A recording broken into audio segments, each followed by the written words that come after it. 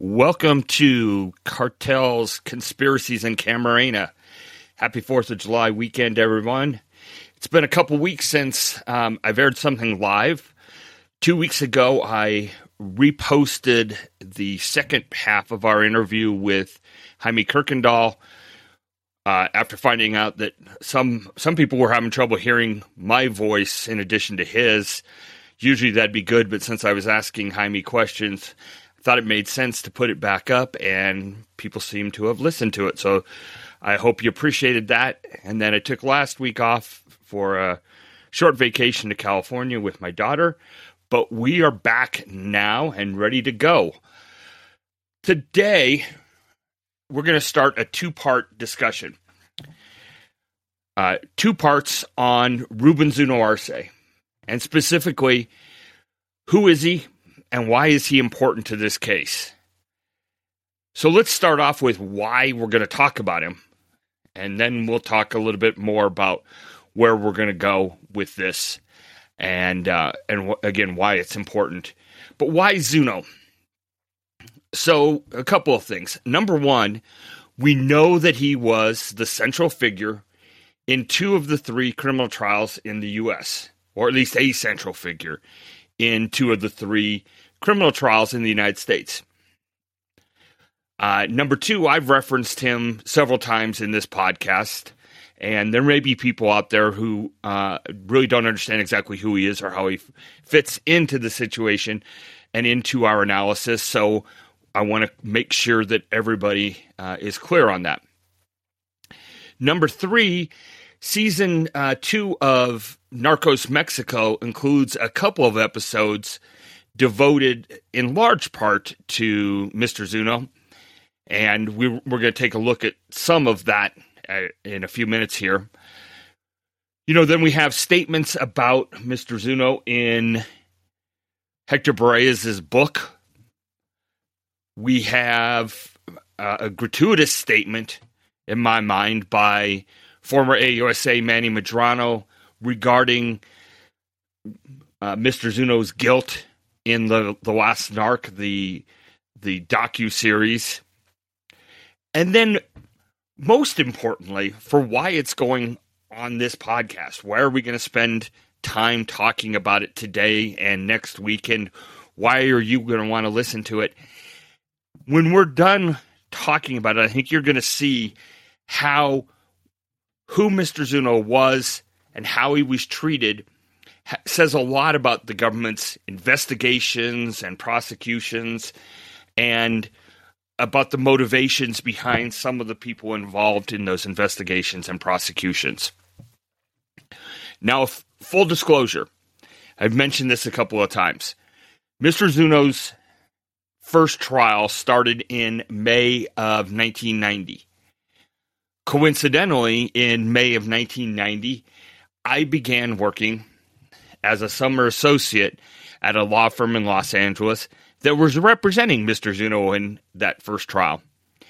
And as luck would have it, I worked some on that case, went to a lot of the trial proceedings while I was a summer associate, and was involved. So I have a personal connection to that trial. Again, I went back to Los Angeles after I graduated from law school in August of 1991 and continued to work on the Zuno case and was far more actively involved in the Zuno 2 trial, which ended on December 16 of 1992, which also happened to be my birthday.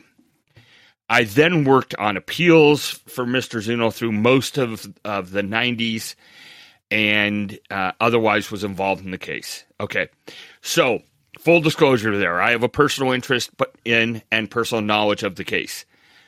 Number 2, I met Mr. Zuno on many occasions.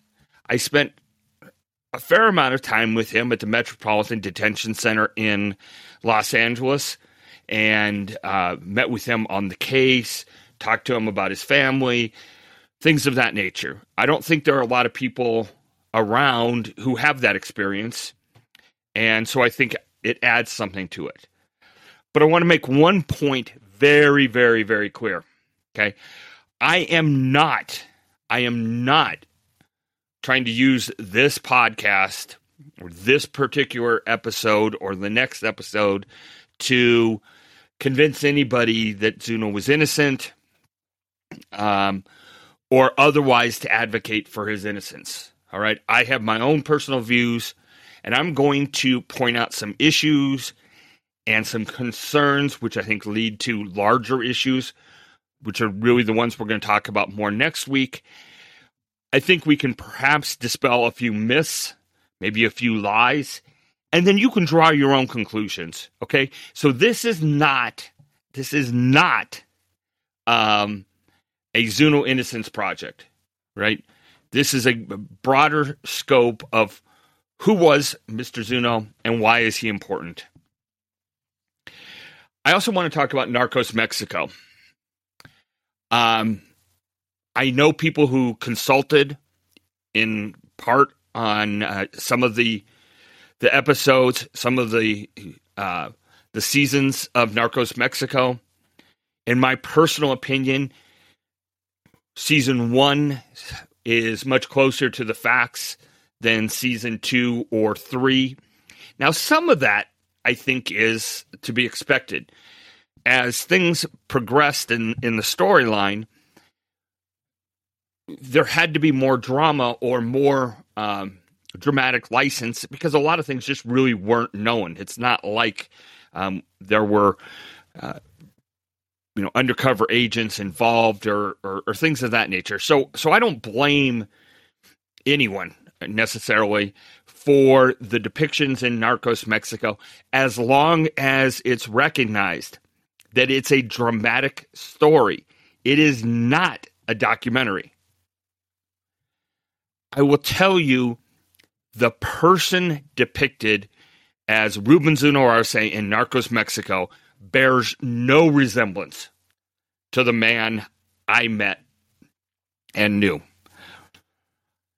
There are the scenes in particular where he's trying to reach Felix Gallardo, the military's outside, the DEA's outside of his compound, and he's got women in the house. He's doing cocaine, and he's a sniveling, whiny. I don't even know how to describe him, but sniveling and whiny is definitely part of it. And that was not Ruben Zuno-Arce, as far as I knew him, in any way, shape, or form. Okay?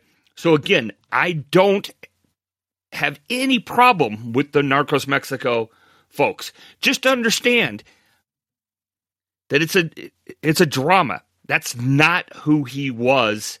And if anybody wants to talk about that particular point at any time, I'm more than happy to do that. Okay, let's talk a little bit about Mr. Zuno. So, and I will draw the distinction to Narcos Mexico. Remember, in Narcos Mexico, they do point out, which is accurate, that Mr. Zuno's brother-in-law was Luis Echeverria, who was the former president of Mexico. That's correct. They also say that his uncle was the defense minister. That is not correct. Mr. Zuno did come from a prominent family. His father had been involved in politics. His family owned a lot of businesses, a lot of land. So he definitely, somebody of some note and some reputation. I want to talk for a second about that idea of him being of his reputation, if there is such a thing, of being a drug dealer, active in the drug trade. And I want to start with an allegation in Hector's book, Agent Boreas' book, The Last Narc, and I'm on page 160. And again, one of the things that I want to keep in mind for everybody, I'm going to talk about very specific things. I'm going to make certain allegations. I'm going to contest certain points. But when I do it, I'm going to do it with documents. I'm going to do it with evidence, okay? And we're going to read from DEA 6 reports. We're going to read from transcripts in the next 2 episodes. And I want you to compare what I'm doing with this particular allegation by Hector Borrellas. He says, Zuno was a well-documented criminal in the files of Mexican law enforcement.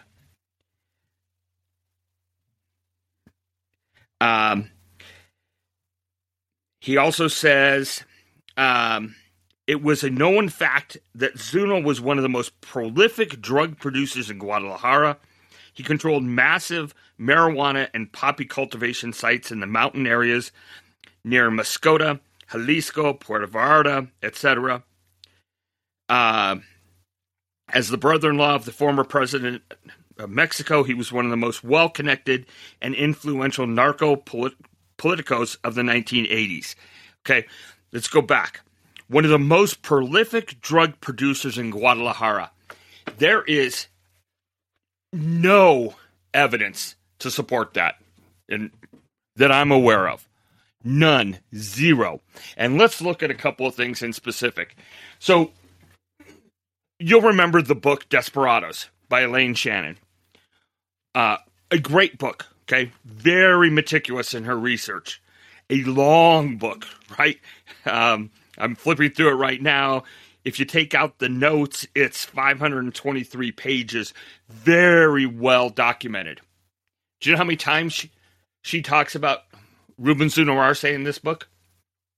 0. So in all of her investigation, all of her lead up, all of her discussions with her sources, including in the DEA, nothing about Ruben Zuno-Arce. Now, what about at the trials? Again, there were 2 trials. Mr. Zuno was convicted. Again, not gonna get into that directly, but let's look at this. During the trials, there was a great deal of testimony regarding the Zacatecas and Boothville marijuana operations.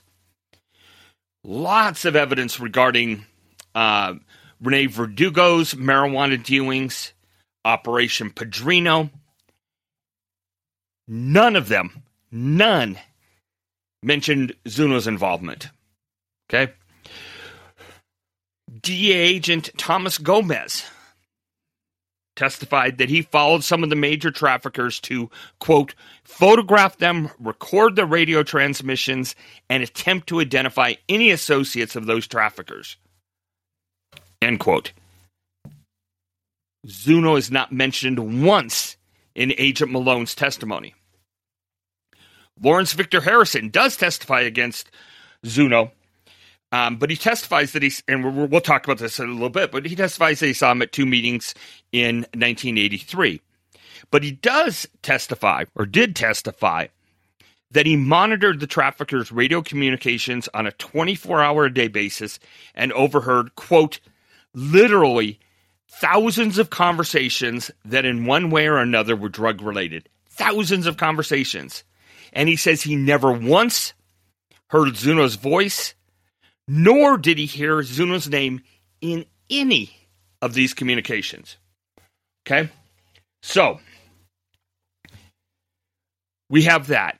We also have 2 DEA reports that are fascinating in my mind.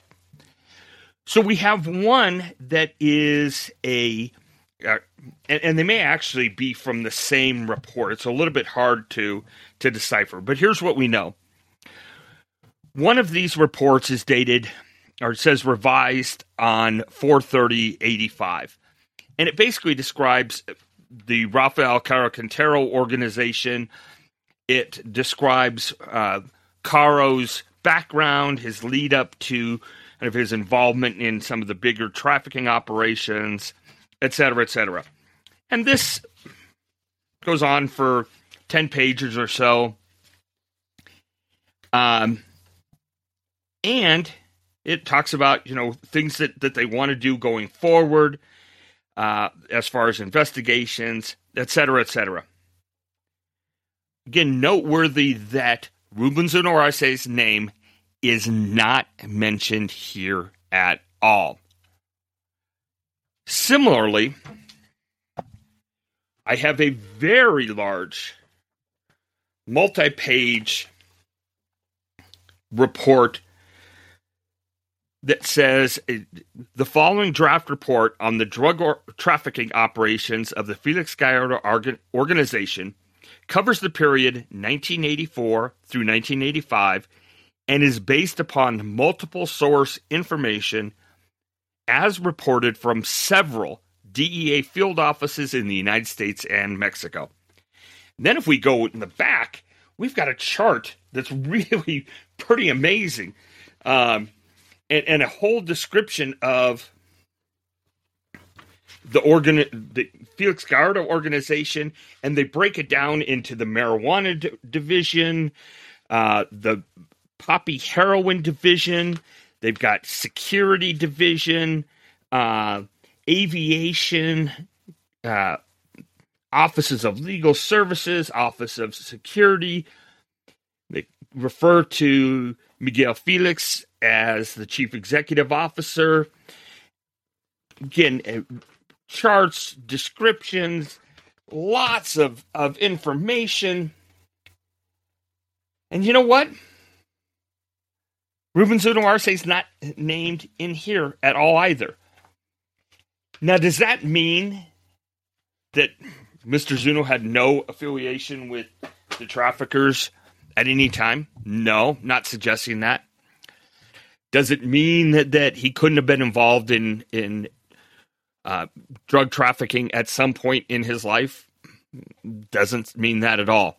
But do you find it at all plausible that he was, as Hector Barea says, one of the major traffickers in Guadalajara? Doesn't sound right, does it? And we're going to talk about that a little bit more. Now, Mr. Zuno was involved in a 1978 shooting where 2 MFJP officers were killed. A little bit of uncertainty regarding the situation. At one time or another, Mr. Zuno had said that he did in fact shoot them, but that it was in self-defense. There were also various times when his chauffeur or driver was implicated in the shooting. Nevertheless, as a result of this shooting, Mr. Zuno left Mexico for a large period of time and established residence in San Antonio, regularly flew back and forth between San Antonio and Mexico. And then when he did go to Mexico, he had a residence in Mascota, and not necessarily in Guadalajara. Okay. Now, Mascota is a small town. Even today, it's about 15,000 people, and it's located between Guadalajara and Puerto Vallarta. In 1985, Mascota was a very small town. And for lack of a better way of putting it, not a technologically advanced town. Okay. Keep in mind, we're 1985. There aren't really cell phones. There's no internet. There's no social media. There's not a lot of things in Mascota that would require identification of your presence. It's a place where somebody could live, do things, be involved, but not really be, of record or known. That became important in our trials, by the way, because if you fast forward, especially to the second trial, the 1992, you have some juries that are saying, okay, where were you? Identify, show us where you were located, or at least we were assuming that, during the time period that you were allegedly at some of these meetings, the meetings, the conspiracy meetings we've talked about before. And again, if you're living in 1985 Mascota, there's not a lot of that evidence. There's not a lot of documentation available. Even phone records were hard to obtain and verify and authenticate. Now, as I said, there was regular travel by Mr. Zuno from Mexico into the United States and back and forth for a long period of time. Now, here's a couple of things that are fascinating. So, March 17, 1982, there is a DEA 6 signed by Agent Camarena and approved by Agent Kirkendall that says that on February 26th, Agent Camarena was advised that a Cessna 206 Stationair 2 had been observed at the Moscota airport with 3 of 6 seats removed. The owner information on that plane was requested by Agent Camarena, and he found out that it was registered to McKee Aviation out of San Antonio, Texas. He later found out, or Camarena did, Agent Camarena, that the same aircraft had entered the United States through Texas on 6 different occasions since January 24, 1982. So 6 times in about a month-long period. All of these times, the pilot had been Ruben Zuno-Arce, and it does note that Zuno-Arce is of record with the DEA. So it goes on to say that because Zuno-Arce is of record with DEA, and the plane was observed in Moscota, which is known as a marijuana and opium growing area, Zuno-Arce and the plane were placed on a Tex lookout.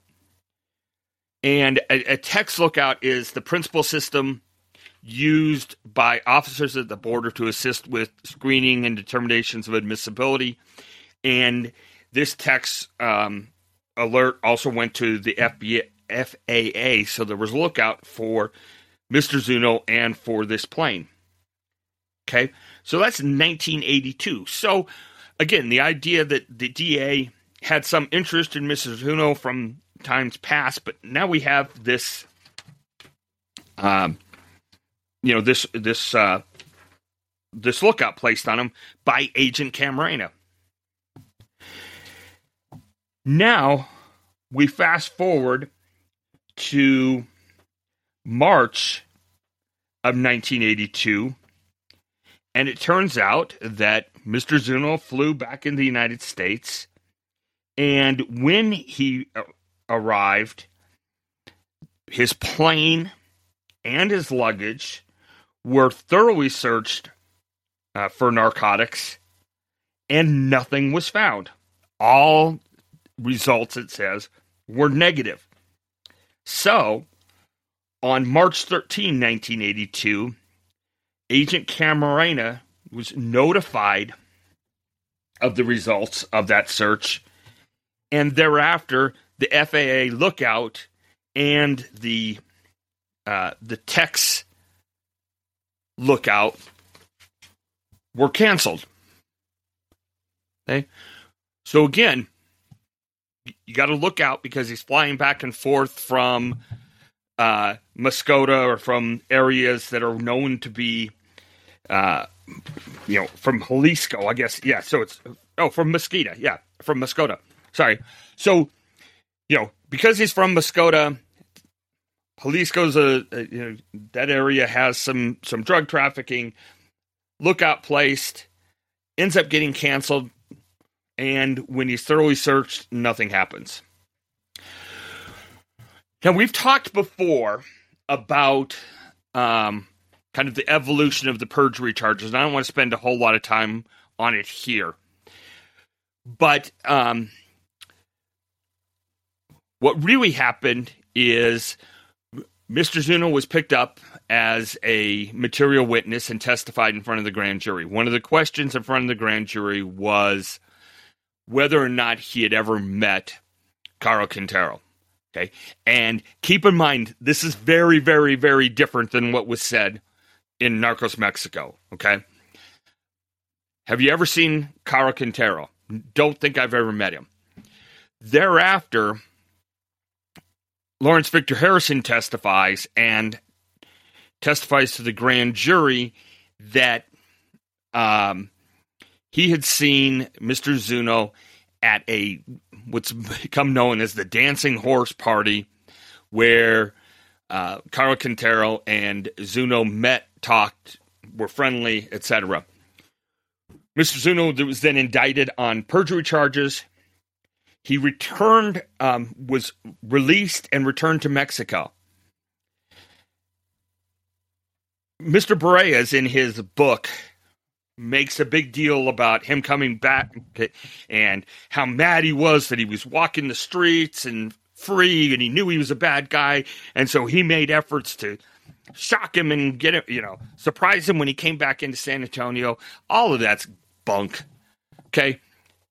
His attorneys knew that he was going to be arrested when he came back.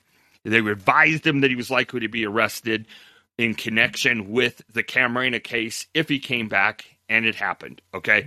And he was arrested, faced charges on conspiracy relating to Agent Camarena's abduction and murder.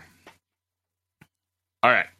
Now, we talked about the fact that he was involved in two trials. There's three in the U.S., but two that involved Mr. Zuno. Zuno 1, as we like to call it, began on May 15, 1990. Now, these dates are going to be important, all right? This is the one with Mr. Zuno, Mata Ballesteros, and I've talked about my experience of sitting next to Mr. Mata. Juan Jose Bernabe Ramirez and Javier Vasquez Velasco. So those were the defendants in this case. So Zuno 1, this trial, Hector Cervantes Santos was the primary witness against Mr. Zuno. Cervantes was the first one to provide testimony of kind of conspiracy meetings and the involvement of Mexican officials. Okay. So, case gets over, and a new trial ends up being granted by Judge Rafiti in the district court. And the new trial was granted because the prosecution had referenced something in closing arguments, an issue that Zuno was denied from presenting evidence on. In short, Cervantes testified that the bodies had been buried, the bodies being that of Agent Camarena and Captain Zavala, had been buried in La Primavera, and he also went on to say that Don Ruben Zuno-Arce, owned it, and so they had to move the bodies because they didn't want Don Ruben to get into trouble. So in response to this testimony, Zuno's counsel tried to introduce a map of Primavera Park to counter some of Cervantes' testimony, in essence, to show that it was a public park, etc. So the district court looked at the evidence, said that it was authenticated, agreed to admit the evidence, and then there were further discussions where the prosecution said, no, wait.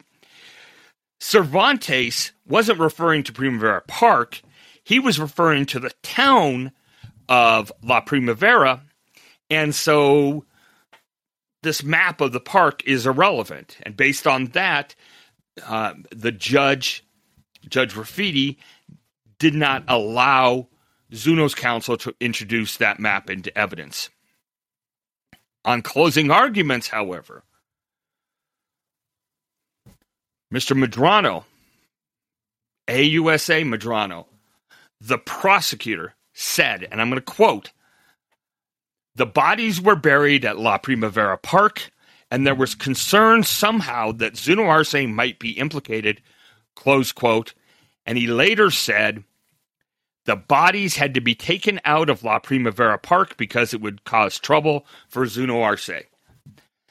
And so, the jury could have, based on that, considered Cervantes' testimony in light of these arguments, but not had access to the defense exhibit that Zuno's counsel thought rebutted in whole or in part Cervantes' testimony.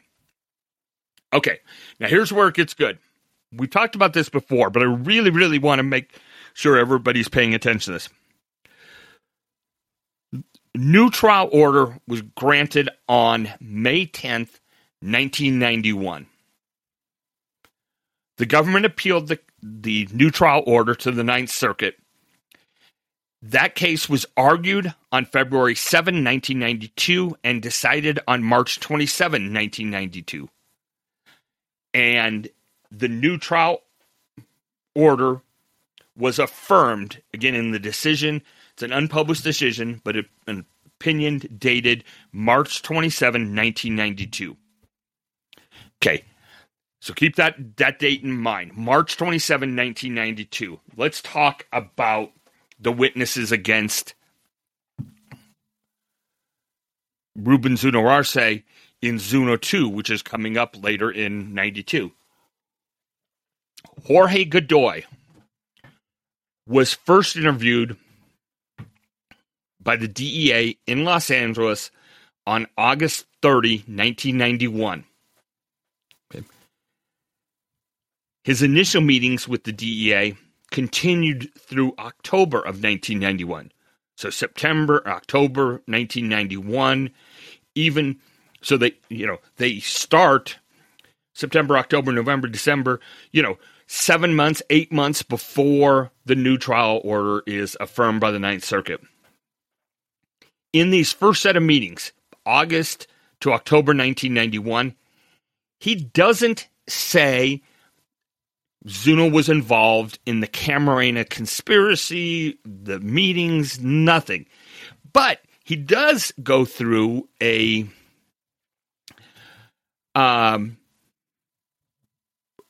lineup or a deck of photographs and identifies Zuno and says, well, yeah, I know him because he's kind of well known in Jalisco. Apparently, after these October 1991 interviews, Godoy wasn't interviewed by the DEA again until April 7, 1992, less than 2 weeks after the Ninth Circuit affirmed the new trial order.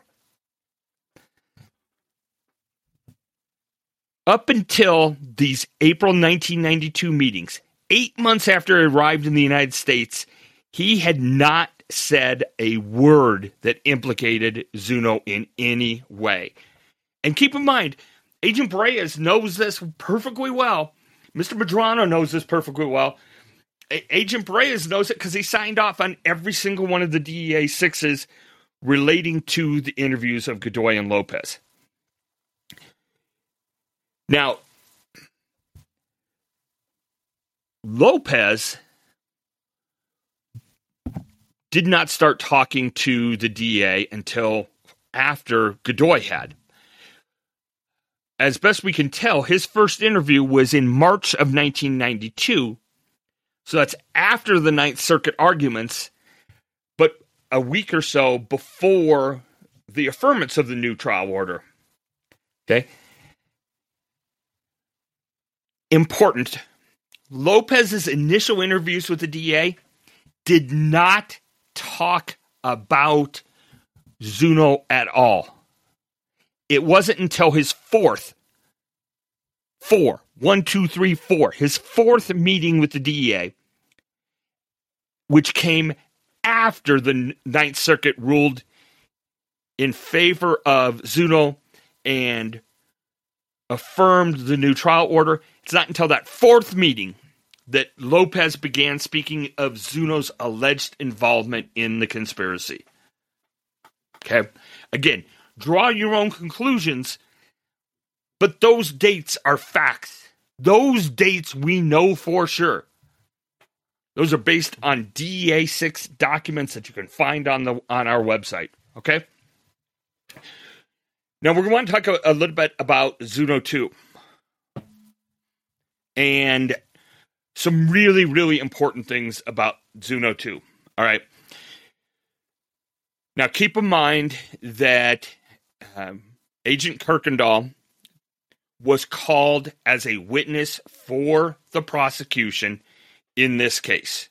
Okay? He was not called as a witness by the Zuno defense team. Okay. Before we talk about his testimony, though, we want to talk about one other thing. And this will all make sense, I promise. So keep in mind, Agent Kirkendall knew about the text lookout from February of 1982. It's doubtful whether anybody else knew about it at the time, but Agent Kirkendall certainly did. In September 1986, September 29, 1986, Agent Kirkendall interviews Ruben Zuno-Arce at Jim's Restaurant in San Antonio, Texas, and Agent Art Rodriguez is with him at the time. Okay? And the DEA 6 written by Agent Kirkendall says that the interview was really about 881 Lope de Vega, his ownership of it, and we can talk a little bit about Lope de Vega in a minute. But there's this interview with Zuno-Arce in September of 1986. Okay. Now, we have the famous alleged testimony in favor of Mr. Zuno. Okay. So again, we have the cross-examination. Cross-examination. That means Zuno's defense team did not call him as a witness, right? He's already up there testified. He's testified, and then he's cross-examined. And I'm reading directly from the reporter's transcript of proceedings, Wednesday, December 2, 1992. Okay? Again, I'm not making stuff up. There are facts and documents that support this. Here's exactly the testimony that Agent Kirkendall gave in relevant part. So, question, at any rate, Mr. Zuno voluntarily came to Texas to see you. Answer, as far as I know. Question, and he met you and he answered the questions you asked of him. Answer, that is correct. Question, he didn't refuse to answer any questions. Answer, no, sir. Question, he didn't ask for any immunity before he answered your questions. Answer, no. Question, he didn't ask for a payment of any money before he answered your question. Answer, no, he did not. Question, didn't ask for relocation before he answered your questions. Answer, no. Question, whatever you asked him, he answered. Question, correct. Now, here's the biggie. Okay? Few pages later in the transcript, here's the question. And is it true, to the best of your knowledge, after your interview, there was no evidence that you knew of that Mr. Zuno was involved in the kidnapping of Enrique Camarena? Now, there's a long discussion regarding this outside the presence of the jury, which we will talk about next time in part 2. And that's going to be critical. But that's the question. It gets objected to. They, again, have this discussion off the record, and they come back on the record. Here's the question and the answer. Question, Mr. Kirkendall, you had no evidence that Mr. Zuno was involved in the kidnapping of Enrique Camarena after you completed his or your interview with Mr. Zuno. Is that correct? Yes, it is. Okay. So that's what actually was said. Right? All that was said was that Mr. Kirkendall personally had no information that Mr. Zuno was involved. And keep in mind, at this point, again, Agent Kirkendall was no longer in Mexico, wasn't involved in Operation Landa, and that was asked of him, or wasn't directly involved in Operation Landa for the most part, and was not in charge of Operation Landa, and that part was brought up on redirect by AUSA John Carlton. Okay. Now, if you've watched The Last Narc, there is the classic, and I'm going to try not to be, I'm going to be fair here. I'm not going to be too snide, but there is the scene where Agent Barea says he and AUSA Medrano get on the elevator after Kirkendall had testified, and Medrano throws down his briefcase and says, "Hector, you might as well pull out that gun and shoot me. We just lost this case." I got to tell you, I was in the courtroom that day. I had occasion to leave the courthouse, go back to our offices with the rest of the defense team, including Ed Medvine and Mary Fulginiti and James Blancarte. There wasn't one of us thinking we'd won the case. There wasn't one of us that thought that Agent Kirkendall had provided testimony on behalf of or for Ruben Zuno. He had answered very specific questions that had been put to him by a very good attorney on cross-examination. That's it.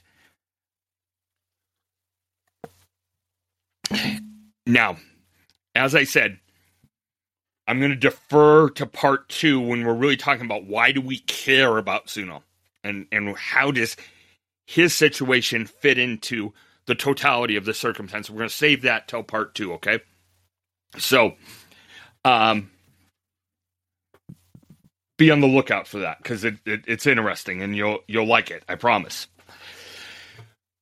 All right, Zuno 2. Godoy and Lopez testify. We've talked about them a lot, but what's important is they contradict in many ways Cervantes. I mean, things happen. They just both stories can't be right. Cervantes and Godoy and Lopez. The primary witnesses against Zuno are Godoy and Lopez. And that's critically important, again, when we go back to Mr. Medrano's statement that there was ample evidence to be sure that of Ruben Zuno-Arce's guilt. It was Godoy and Lopez. And then Harrison testified. We've talked about some of his testimony. And as a preview of coming attractions, we are going to talk specifically in a full podcast about Lawrence Victor Harrison. But for our purposes today, he testified and actually said lots of good things for Zuno. We've already mentioned. He mentions 2 different meetings. He's got the Dancing Horse meeting and one other meeting where he says that he saw Zuno talking with Caro Quintero and Ernesto Fonseca. That's it. He saw them talking. Doesn't talk about what they said, what they were talking about, how they knew each other. Nothing. Nothing at all. Okay. One of the other big issues in the trial of Zuno 2 was Lope de Vega. And I'm going to be perfectly candid with you. There are, I think, some reasonable questions about Lope de Vega. Reasonable questions in the sense that the evidence as presented probably could be viewed in more than one way. Now, Zuno-Arce said that he received the property from his mother, the property where the main house is located at, from his mom when he got married, that his family owned lots of property around Guadalajara. He gets married, gets this property. He then says a little bit later he purchased some adjacent property and built a tennis court on that part after he'd already built the house at Lope de Vega. He then says that he leased Lope de Vega to Sergio Velasco from the end of 1978 or maybe the beginning of 1979 until May of 1984. He says he only slept in the house 3 or 4 times after May of 1984. He says that from May of 84 until the fall of 84, the house was being renovated because Velasco didn't leave it in great shape, he said. He then says, in December 1984, a friend came to him and said, hey, I know this guy, Dr. Ruben Sanchez Barba, who wants to buy your property. Zuno meets with Ruben Sanchez Barba.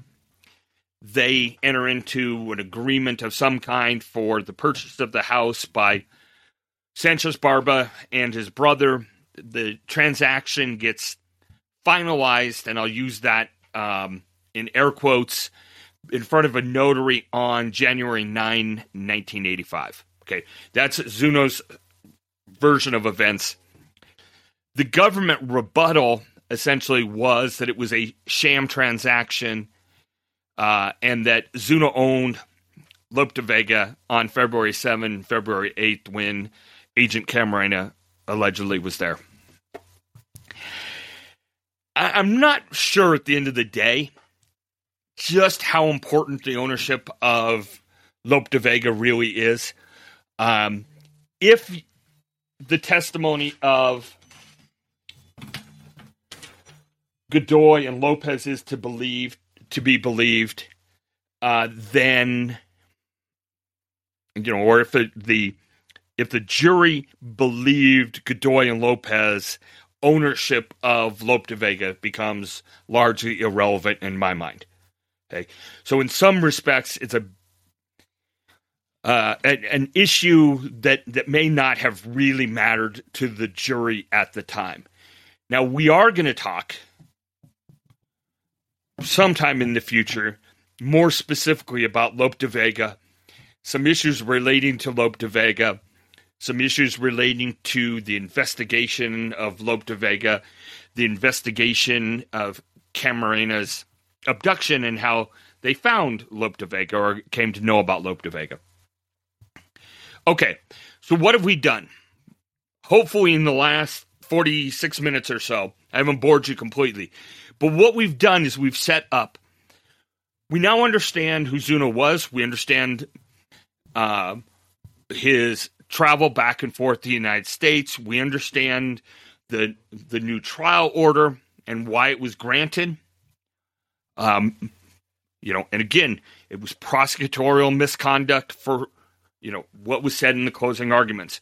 We've talked about Godoy and Lopez and the mystery of their mysterious timing of their recollection of Zuno-Arce's alleged involvement in the Camarena conspiracy. We talked a little bit about Kirkendall's allegedly beneficial testimony and how it really wasn't. And if you read the transcript, there's no way it was, a life and death. Oh my God, shoot me, Hector, because we've lost the case type of situation. And we've also talked a little bit about Harrison and Lope de Vega. All right. Next week, we're going to talk about 3 principal things. Maybe 4. So we're going to talk about the post-conviction appeals and issues raised by Zuno, not to suggest that you should believe that Zuno was innocent, not even to suggest that the appeals were decided wrongly. Simply to raise issues that are important now, 35 years later, looking back on the case. Okay? So we're going to look at those issues. We're going to look and talk in detail about why Zuno's story is important, why it relates directly to the U.S. government's fascination with finding involvement of Mexican officials. why it's a classic example of government overreach. And, in part, we're going to talk about Cervantes and his recantations we've talked about. We're going to talk about the irreconcilable differences in the cases. And we're going to talk about Godoy and Lopez and the vetting process.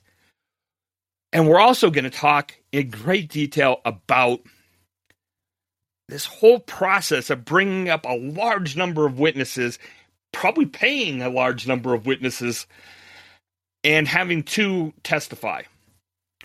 Okay.